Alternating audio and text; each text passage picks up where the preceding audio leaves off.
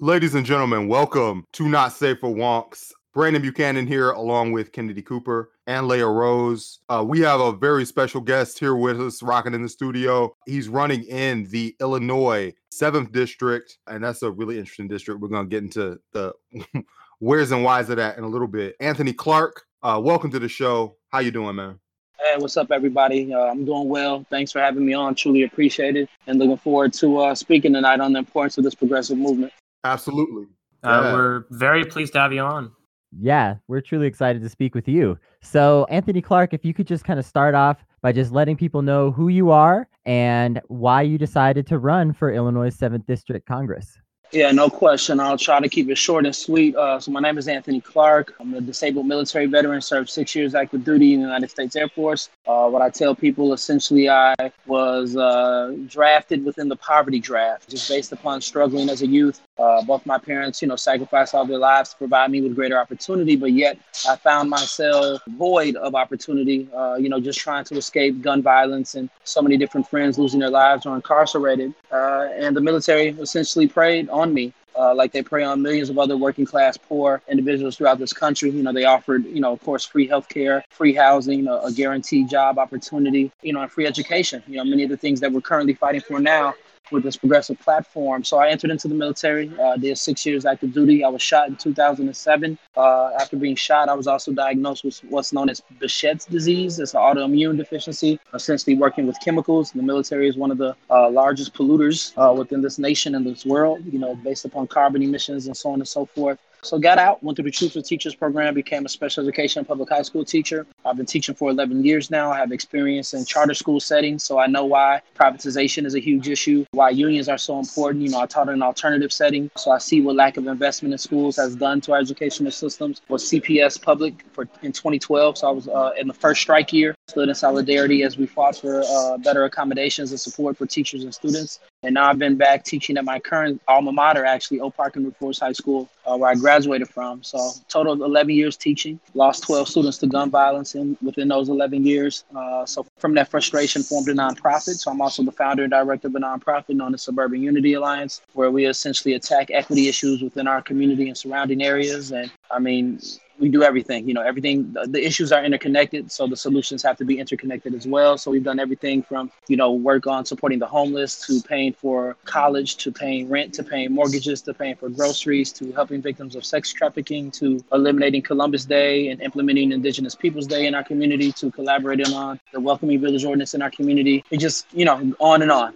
So honestly, from that, I never saw myself as a politician, never considered myself wanting to run. I was jaded by the political system, yet still boots to the ground like so many of our young leaders are. But what happened was multiple members of the community actually nominated me to run in 2017 through Brand New Congress and Justice Democrats. So I met, individuals like now Congresswoman Alexandria Ocasio-Cortez, Cori Bush, Paula Jean Swearengin. We call ourselves the OGs, the originals. And, I decided to run essentially because I set myself down and told myself I could either dedicate the rest of my life to treating symptoms, and what that looks like is feeding the homeless, or I could engage in giving all of my energy within a movement to address root cause issues and end homelessness. So that's essentially why I accepted that nomination, because I felt like the only way to change things at a systemic level was to change policy.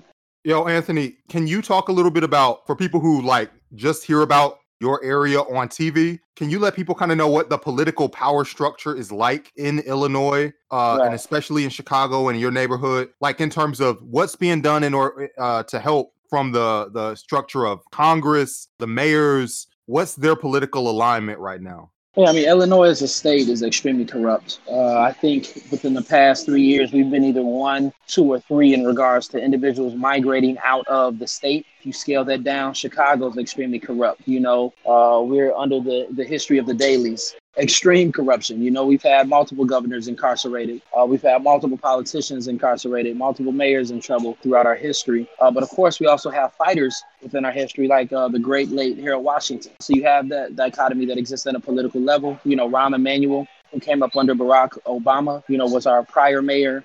There was huge issues with his leadership in regards to just lack of investment in predominantly Black and brown communities, huge issues in regards to lack of accountability for our police forces that are extremely corrupt and racist and target Black and brown communities disproportionately. There's huge issues in regards to him working with Arne Duncan, Mr. Privatization, in regards to defunding our public school systems and pushing funds and expanding privatization, which we're 100% against. So there just are a lot of issues that were taking place. And of course, if you don't know, the majority of individuals have heard of Laquan McDonald, who was shot 16 times. The mayor in his office attempted to cover this up. And because of that being exposed, he wasn't, ousted prior to his term. But when he ran again, he lost to the current mayor, who is Lori Lightfoot. Just overall, we just have a corrupt system that has consistently been focused on placing profit before the good of the people.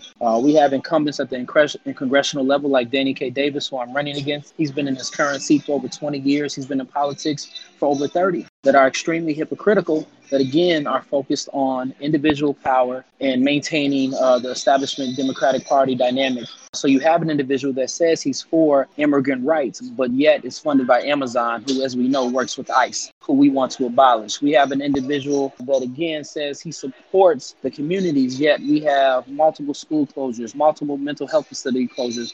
We lack level 1 trauma centers in certain communities, which helped to lead to many of my 12 students who were shot to die from gun violence. Just most recently, Michael Reese, who laid on the ground for over 20 minutes while waiting for help. So there's huge issues across the board. Of course, the corruption within our police department that exists, our congressional leaders play a role in that as well. So you sit back and you say to yourself, why does somebody that says, they support immigrant families, but they work with Amazon? Why does somebody that says they're for Medicare for all, but yet they're funded by Big Pharma?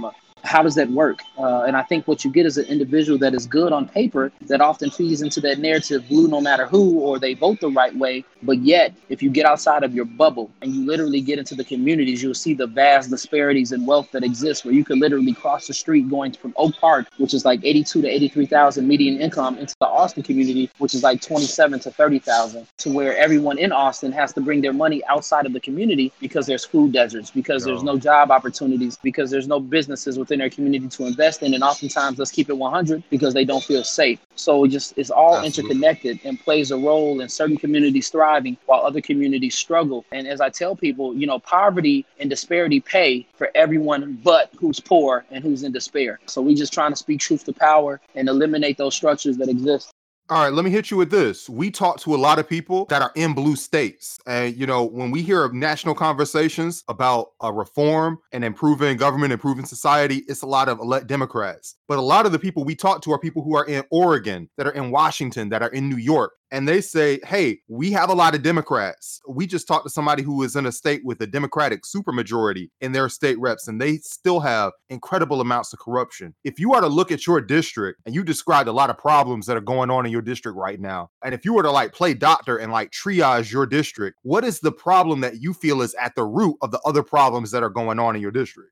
The ultimate root problem locally and nationally is capitalism. If you look at the history of this nation, it's built upon the genocide of natives and the enslavement of Africans and African descendants. Even when slavery ended on June 19th, 1865, we now have slavery by a new name, to where you went to sharecropping in the prison industrial complex, to where we continue to incarcerate predominantly Black, brown, and poor individuals. And we even have a current presidential candidate who attempted to use slave labor in regards to his call time. So it's an issue that remains and continues. So for me, when your system is built on oppression, when a capitalistic system that has to have a top and a bottom, because this is indeed class warfare, it's the oppressed versus the oppressors, you cannot reform that system. And I truly believe that. So when we talk reform, it's not going to work because I don't care who, take the police department, for example. If we understand our history again, I'm a history teacher. Police departments actually formed at local levels to maintain slavery, to protect property, which human beings were viewed as, to stop slave revolts, so on and so forth. So you have private and public police institutions, and it built out from that. So how can you reform that when its DNA is oppressive? So it doesn't matter who you put in place or who you put in charge. We have to dismantle all these structures that exist. And of course, it's not going to happen overnight. This is a marathon, not a sprint. It's taken hundreds of years to get us to this point, but it's better late than never.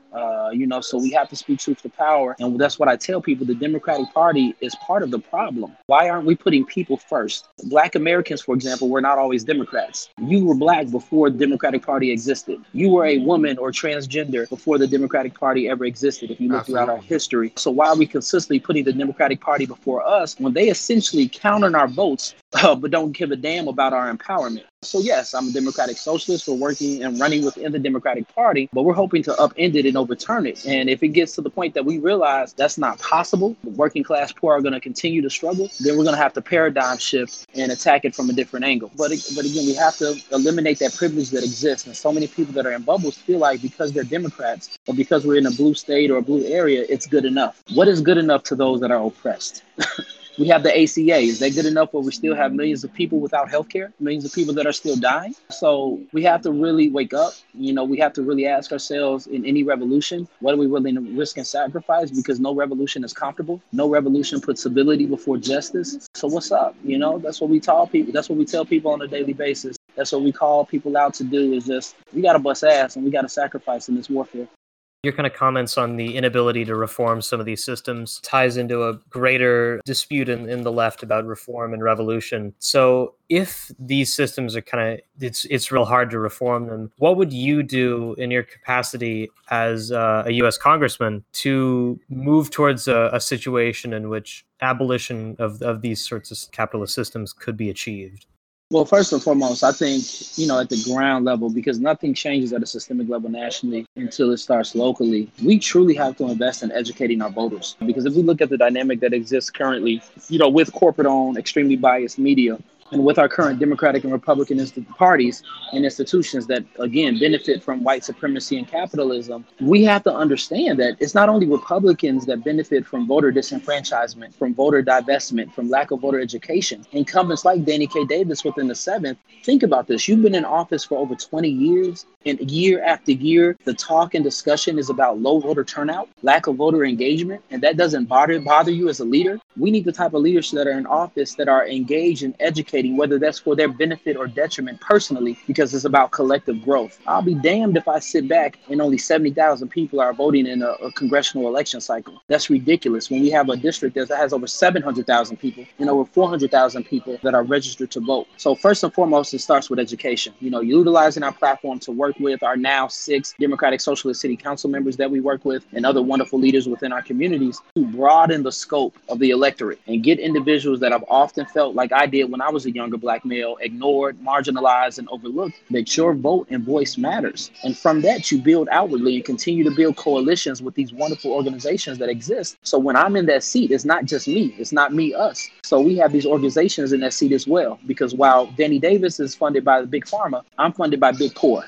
Bernie Sanders is funded by big poor. So we're putting individuals within those seats that struggle and know that language of the struggle that exists. So that's huge, education, building coalitions, and of course, identifying policies that are truly aimed at attacking capitalistic oppression. So 100%, the fight has already begun, but getting behind, Medicare for all as a human right. Anytime you hear language such as option, access to, choice, similar to civility, those are languages and tools of the oppressor. We need human rights. So Medicare for all is a human right. The Green New Deal with focus on housing, of course, the homes guarantee, federal jobs guarantee, trade and college for all, while also retroactively forgiving student loan debt. We need to engage in these interconnected solutions because I guarantee you, look at gun violence, for example. Current representatives and leaders say, we just need stricter gun laws. They're failing to, and they're ignoring oftentimes as well, or failing to realize the interconnected issue that exists with gun violence in our communities. If we have greater opportunity, if we have greater job opportunity, greater investment within our school systems and mental health facilities, I guarantee you the high levels of gun violence in communities like Chicago will decrease. Because right now you have essentially just like a hyper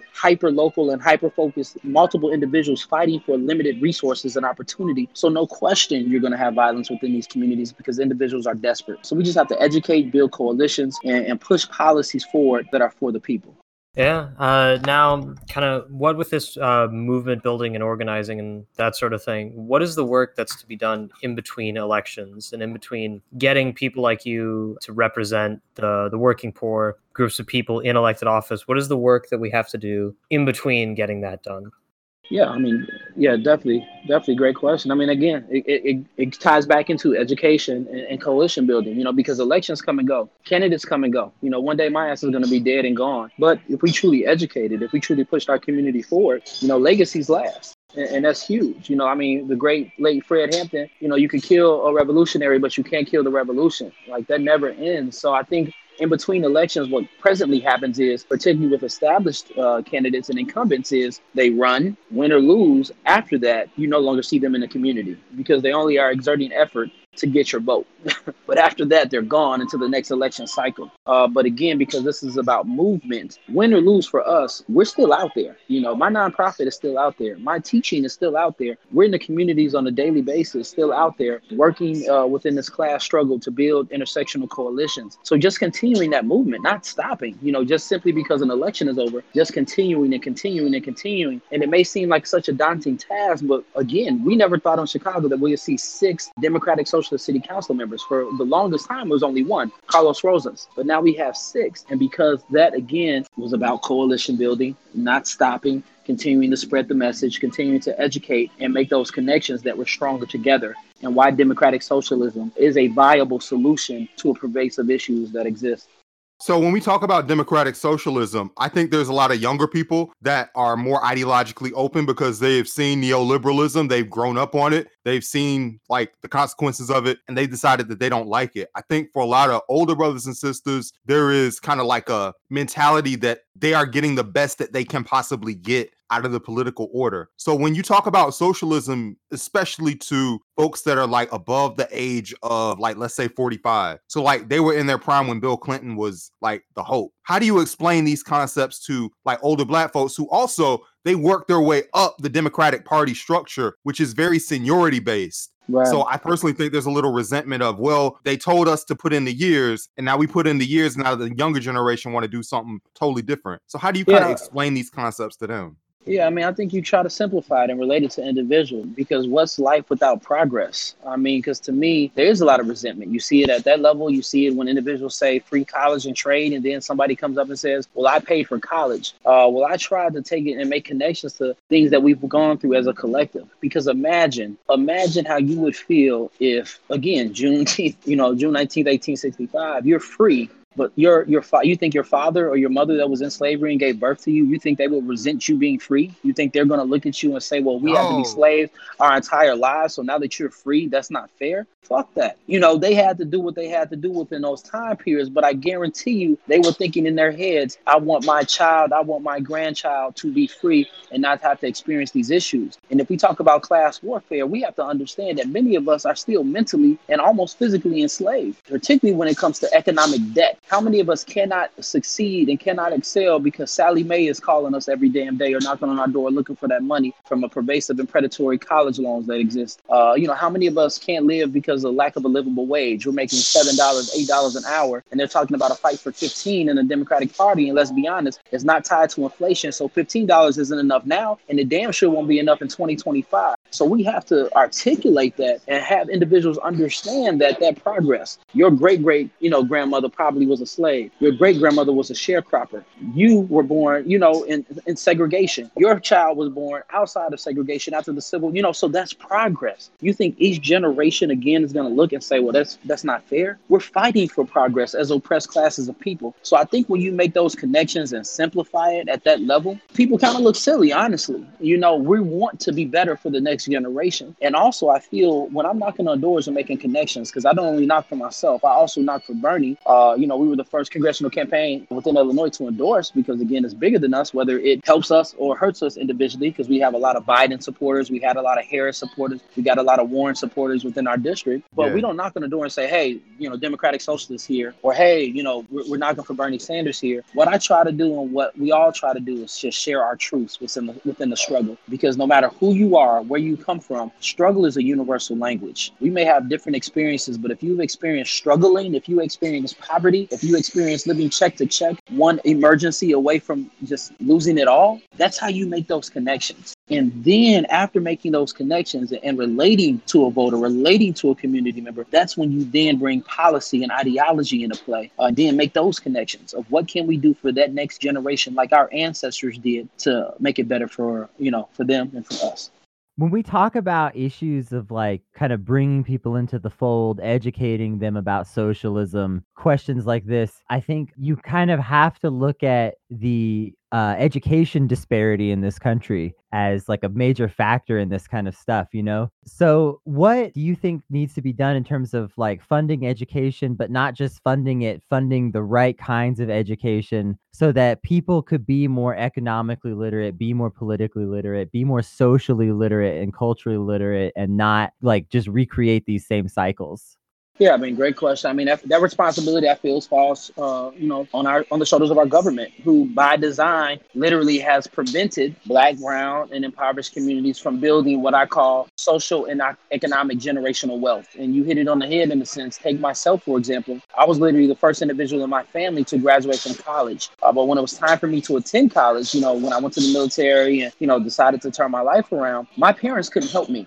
So magnify that in times that by how many young adults are interested in college, but their parents love them just the same as anybody else, sacrifice just the same as anybody else, but they don't have that capital to sit down and actually help their youth through that process of applying for college, through that process of identifying possibly predatory institutions and loans that don't make sense in a sense for your future. So then you have to seek outside counsel and outside help. Or if you look at economically, I've had 12 students die of gun violence. Why did we have to resort to a GoFundMe account? Because we didn't have life insurance policies that are often used with, predominantly white families throughout the history to build generational wealth as well, or property. Look at how redlining occurred. Look how we had predatory lending practices with banking. Look at how banks flat out denied Black families loans. And we had, white flight occur in particular communities to lower property value. This is all interconnected, and it all prevented Black families, brown families from building wealth. And we don't even have to get deep, but if you watch The Watchmen on HBO, it sucks that they're only going to do one season, I just heard, but it's a great show. But it ties directly into Tulsa, Oklahoma, and the race riots that occurred. So even when we had segregation and we had Black communities that were thriving, we had Black banks, Black businesses, Black doctors, Black lawyers, Black dentists with,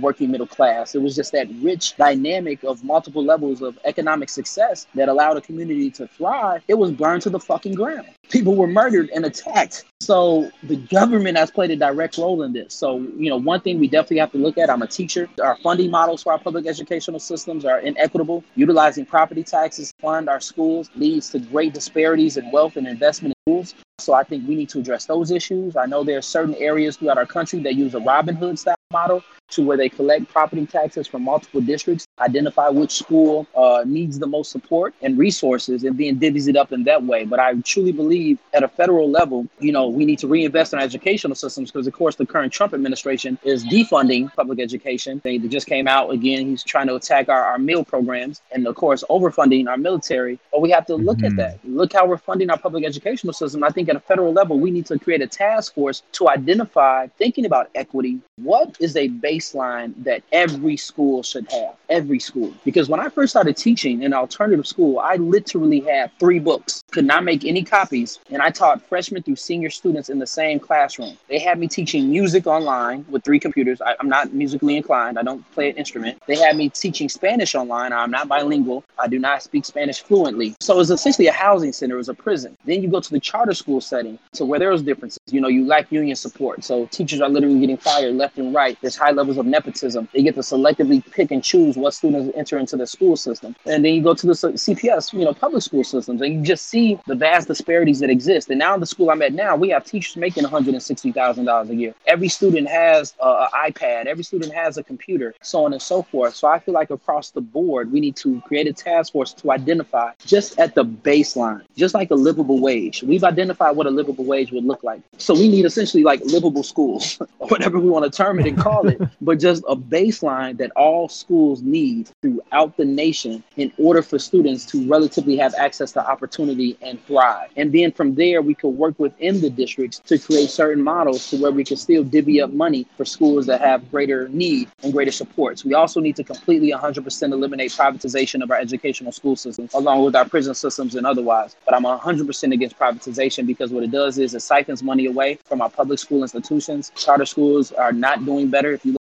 at data across the nation, it's not like they're outpacing public school systems. And, I just want to make it clear as well. I don't blame parents for choosing a charter school because they're just trying to do the best they can for their child. They're looking for opportunity similar to my parents did, when I was younger. So I don't blame them for that, but that's on the government. So we need to look at that as well. Title I funding was changed to Every Students to Succeed Act. I think that should be recalculated and tied directly into, again, what is the baseline that every school needs. And we need to eliminate standardized testing. No type of funding should ever be based, ever again, determined upon, a standardized test that's biased. Because let's be honest, and I'll shut up after this, our educational system is completely colonized and whitewashed. I mean, we got Martin Luther King Day coming up on Monday, and it just kills me how we have these faux progressives, these faux woke individuals that consistently quote MLK, consistently say how much, don't know nothing about him, consistently say how much they love him and how he was so peaceful. When he was alive, he was one of the most hated individuals within the country. So many individuals wanted him dead because he was not only attacking racism, but he was attacking economic inequality as well. Yo, let me cut you off for a second. Martin Luther King, for people who do not know and didn't read, and that's fine because you get funneled into certain things through the educational system. Martin Luther King was a revolutionary. Right. He was nonviolent, but he was not a pacifist. Exactly. And I feel like the media kind of breaks things down into, well, Malcolm was violent and Martin was nonviolent. No question. Right. Malcolm had a lot of humanity in his message that is ignored by the media. And Martin was much more revolutionary than the press has made him out to be after he passed. And I'm from Atlanta, so I know what's up. Exactly. I used to live in Atlanta too. That's a shout out. I stayed off Peachtree Street for a minute. Oh, there's 5 Peachtree Street. So which one? Midtown or what? Piedmont. I stayed across the street from Piedmont Park. Oh, okay. So yeah. Midtown. That's cool. And then I went to move to Camp Creek Parkway for a minute with my homie. So shout out to the A. But yeah, what year was that? What time was that? This was 2001 to 2002. Oh, that's cool. Yeah, no. So, but you're 100% right. But it's done on purpose because they want to sanitize history. They don't want you to learn about the Black Panther Party. They don't want you to learn about, Fred Hampton, who's from Illinois, who's, an idol of mine, and I follow his teaching. They want you to think that Martin Luther King consistently selected civility over justice when that is not true at all. And again, we don't even have to talk about people of color. Let's dig deep down in history and talk about John Brown. Yeah, they don't even talk about his white ass. Oh, yeah. Shout out to John Brown, a white revolutionary. They don't want you to know about John Brown because, again, he was about that life, about arming individuals and having them help free themselves. So they erase black, white, and etc. If you're a revolutionary, they try to erase or rewrite your history because, again, it benefits the majority. So that's a huge issue that needs to be talked about. And we need to address that within our school systems as well, because everything I learned about Fred Hampton, John Brown, Martin Luther King, the real Martin Luther King, Malcolm X, Angela Davis, Assata Shakur, the Black Panther Party overall happened in my home, with my pops and my moms out in the schools. Yeah. Oof. Oh, God. Yeah. So if we're talking about sweeping history under the rug and things like the racial wealth gap or the economic and educational inequality gap in this country, I think it's kind of important that we bring up something that we're passionate about on this podcast, something that we know that you're also interested in, but something that's a little bit of a touchy subject in America still, reparations. No question.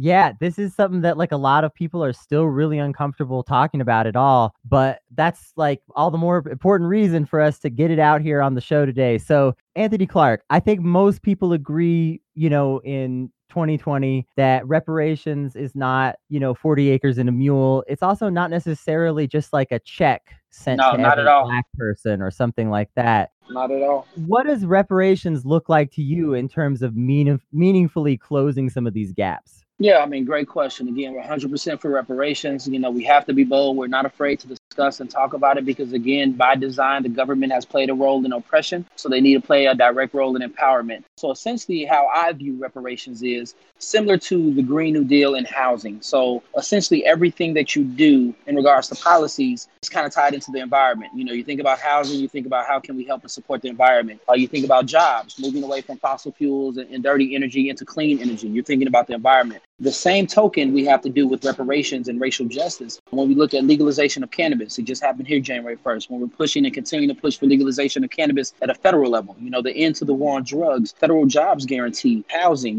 Green New Deal, of course, we just mentioned that. We always have to have a component, I believe, of racial justice and reparations within it to where funds are allocated not for a one-time check, not for 40 acres and a mule. I wouldn't even know what the hell to do with a mule. I don't like nature like that. I love the environment, but, I'm scared scared of animals like that. I I got a can't ride no dog. mule around. Right. I mean, Yeah, like, really. yeah, what am I gonna do with a mule? You know, if I see a possum, I'm running, real talk. But we have to look at how can we tie those funds into, again, stopping that cycle that has existed of preventing generational growth and investing in generational growth, looking at how we're funding our public school systems, looking at how we're funding our mental health facilities, particularly in Black communities, communities of color, Black communities. That's how it has to happen. If we're talking about a federal jobs guarantee, what percentage and what money is going to be allotted to ensuring that Black Americans and individuals within communities hardest hit by the systemic issue that exists will disproportionately now benefit? When we're looking at, again, cannabis, in Illinois, of course, there's a fight to get greater numbers of Black and brown,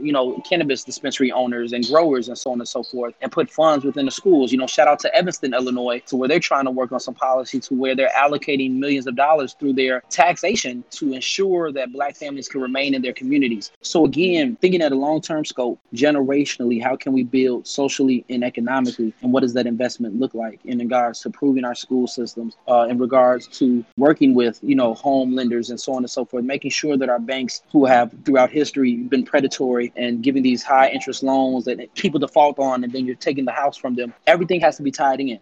There's multiple, answers when they ask for reparations. I don't have the concrete answer, of course, but that's my answer in regard to how I view reparations. Every policy, no matter what it is, has to have a component and focus on the Black community who's been disproportionately impacted, of how we can disproportionately now empower, to move forward and build that generational capital. So you mentioned cannabis legalization in your state, which, on its head, seems like a really good thing. A lot of people, kind of celebrate these victories, and to an extent we should. But cannabis legalization has been criticized from the left for not doing enough in terms of a justice element. No question. What's missing right now from cannabis legalization in general in this country to bring some justice to it? Yeah, shout out to Kim Foxx locally. She's trying to release, thousands of individuals that have been incarcerated. But in regard to even locally, right now what we have is essentially, if you want to grow in your home, you have to have a medical cannabis card. I do, so you could grow up to 5 plants. In regards to ownership, they tried to come up with legislation that stated that a certain percentage of dispensary owners had to be of color. But what happens is, because there's still loopholes that exist, you have predominantly wealthy white individuals who are essentially looking for faces of their organizations or their network, to where they front the money. That Black or brown face will be 51%. And then essentially after 5 years, they buy you out. So that's not really long-term investment. That's temporary. We still have issues in regards to our state allocating 8% of money from taxation to go into police departments now, more thoroughly and I guess ferociously attacking our street dealers, who are also predominantly Black and brown, and essentially our individuals just trying to take care of their families. So I think at a federal level, when it is, because it will happen, become legal at a federal level, we have to have 100% expungement and release of individuals that have been incarcerated for a plant, for medicine, for something that shouldn't have been fucking illegal in the first place. So 100% release and expungement. And when we say 100% release and expungement, it cannot be inequitable to where we're expecting individuals incarcerated to locate lawyers, find lawyers, and then pay for their defense. No, immediate, just release. They shouldn't have to look for or search out anyone or anything. Just release them, free them all, and make sure that they're expunged. So that's a huge issue. Also, greater allocation of funds to invest directly into educational systems, predominantly in Black communities, brown communities also, and impoverished communities that are divested in with their infrastructure and their education. We have to make sure of that and make sure that that money cannot be touched, because what happened in Illinois, it always happens is, I take our lottery, for example. Money got from our lottery from taxation was supposed to go to our educational system. But of course, politicians started to double dip. They started to, pull into the money, siphon it out, reallocate it, change the rules, so on and so forth. And then you had a smaller pot for our educational system. So we have to be sure that money allocated at a federal level is going directly into Black and brown and impoverished communities to invest. That's a huge issue across the board. Shout out to Las Vegas. One thing that I can shout them out for, I just saw they passed a law to where employers can no longer discriminate against their employees for ingesting cannabis. And I think that's huge. We have to ensure that we don't have employer discrimination. That we should eliminate all testing. Employers should not be able to test anyone for cannabis. I think that's huge as well. So, there's multiple things, but off the top of my head, again, direct racial justice investment in communities, ensuring that employers can no longer discriminate against employees. We need to expand hemp as an agricultural crop. That's huge. We need to expand our medicinal usage of cannabis, because I guarantee you that will help to eliminate the opioid crisis that exists. And let's be honest, the opioid crisis has always existed, but our government didn't really give a damn, or media, until it started impacting middle class and upper middle class and wealthy white families. But black individuals and brown individuals have been hit by opioids for decades and decades. So there's a lot of work to do. We briefly celebrate, but we know the fight continues. It's a marathon, not a sprint.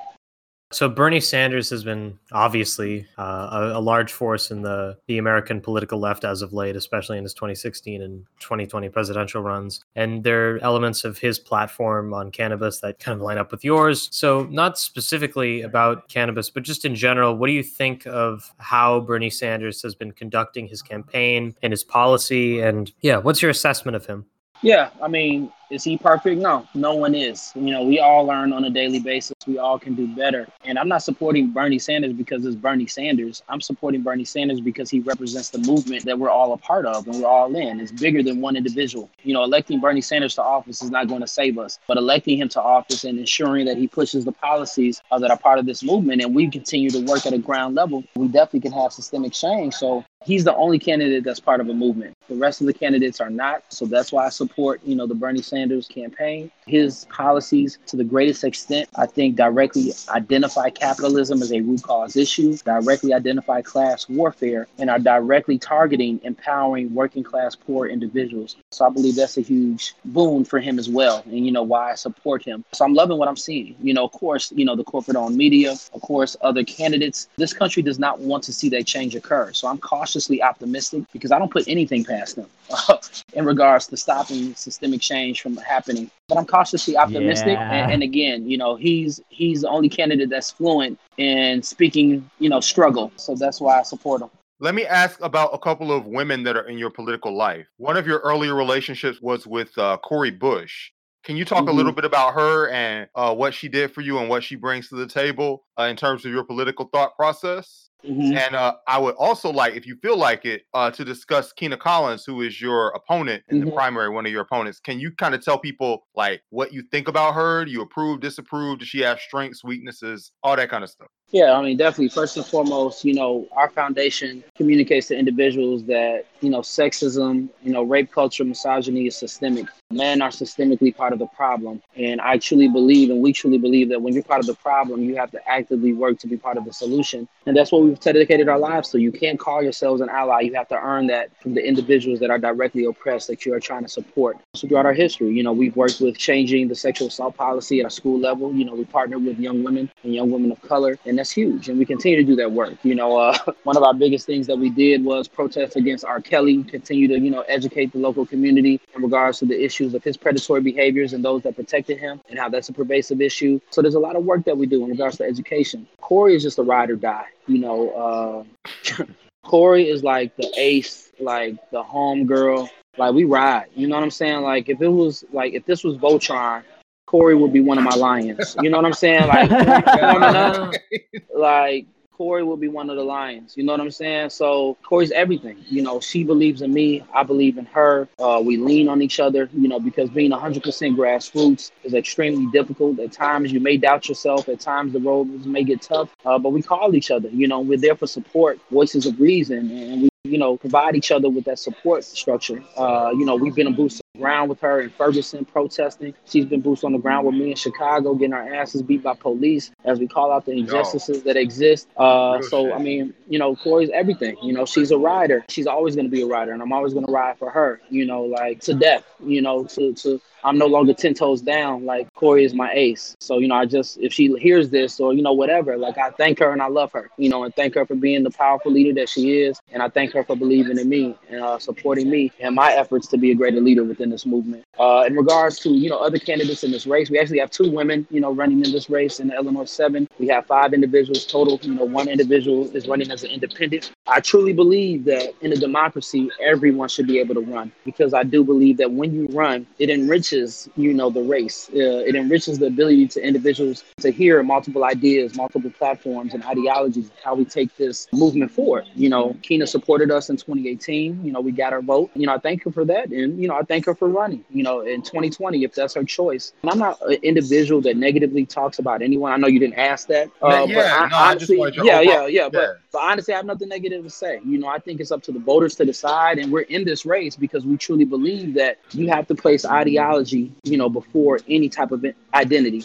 Ideology and the policies that are going to be utilized to collectively empower and move us forward are what take precedent in this class warfare that we are experiencing. So at the end of the day, we look at our policies, look at our actual history, who's actually been on the ground, who's actually built the coalitions. We have, by far the most endorsements in the race, over 17. We have the most coalitions built throughout the race. We have the actual nonprofit. We have the actual organization. So we've mobilized. And I say we because it's bigger than me. So it's actually, Black women and brown women running alongside me, trans women running alongside me, trans men and so on and so forth, agendered running alongside me. So yeah, I wish her luck, wish her well. What I did do, I challenged the other individuals in the race. I said when it gets to a certain point that we should all put in on a poll. And if it's truly about the movement and truly about getting the incumbent out, who's ever a clear second, everyone else should step down and support that individual that's running second. I believe that. I put that out there.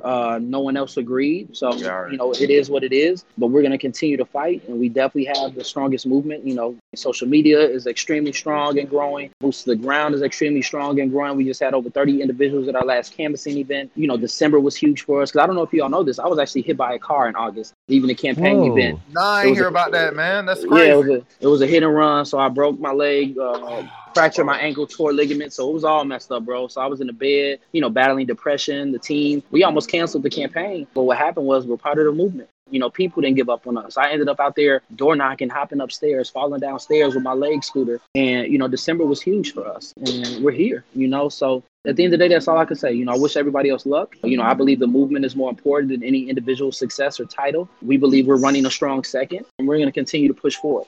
Yo, let me tell you this on a personal level. Like, I did not discover you until like November, right? Right. But now when I'm logging on to Twitter, like I got the bell clicked on you. So like I'm thinking when I'm waking up, yo, what's Anthony doing? So the fact that you pushed through, if you had quit when you had been hit by that car, though, I would never have heard of you, right? Right. So so the people put you up and put you on, that's helping y'all elevate, and like I heard of you. So hopefully like 6 months from now, like when this shit we're doing blows up, somebody will hear of me in the same way and will be inspired to continue what they're doing or kind of model what I'm saying. So yeah, it's an excellent thing that they lifted you up and helped you push through that, man.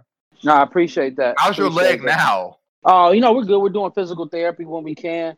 It is what it is. Yeah, all right. We don't want to take up your whole day. What do people need to do to join your campaign? Yes.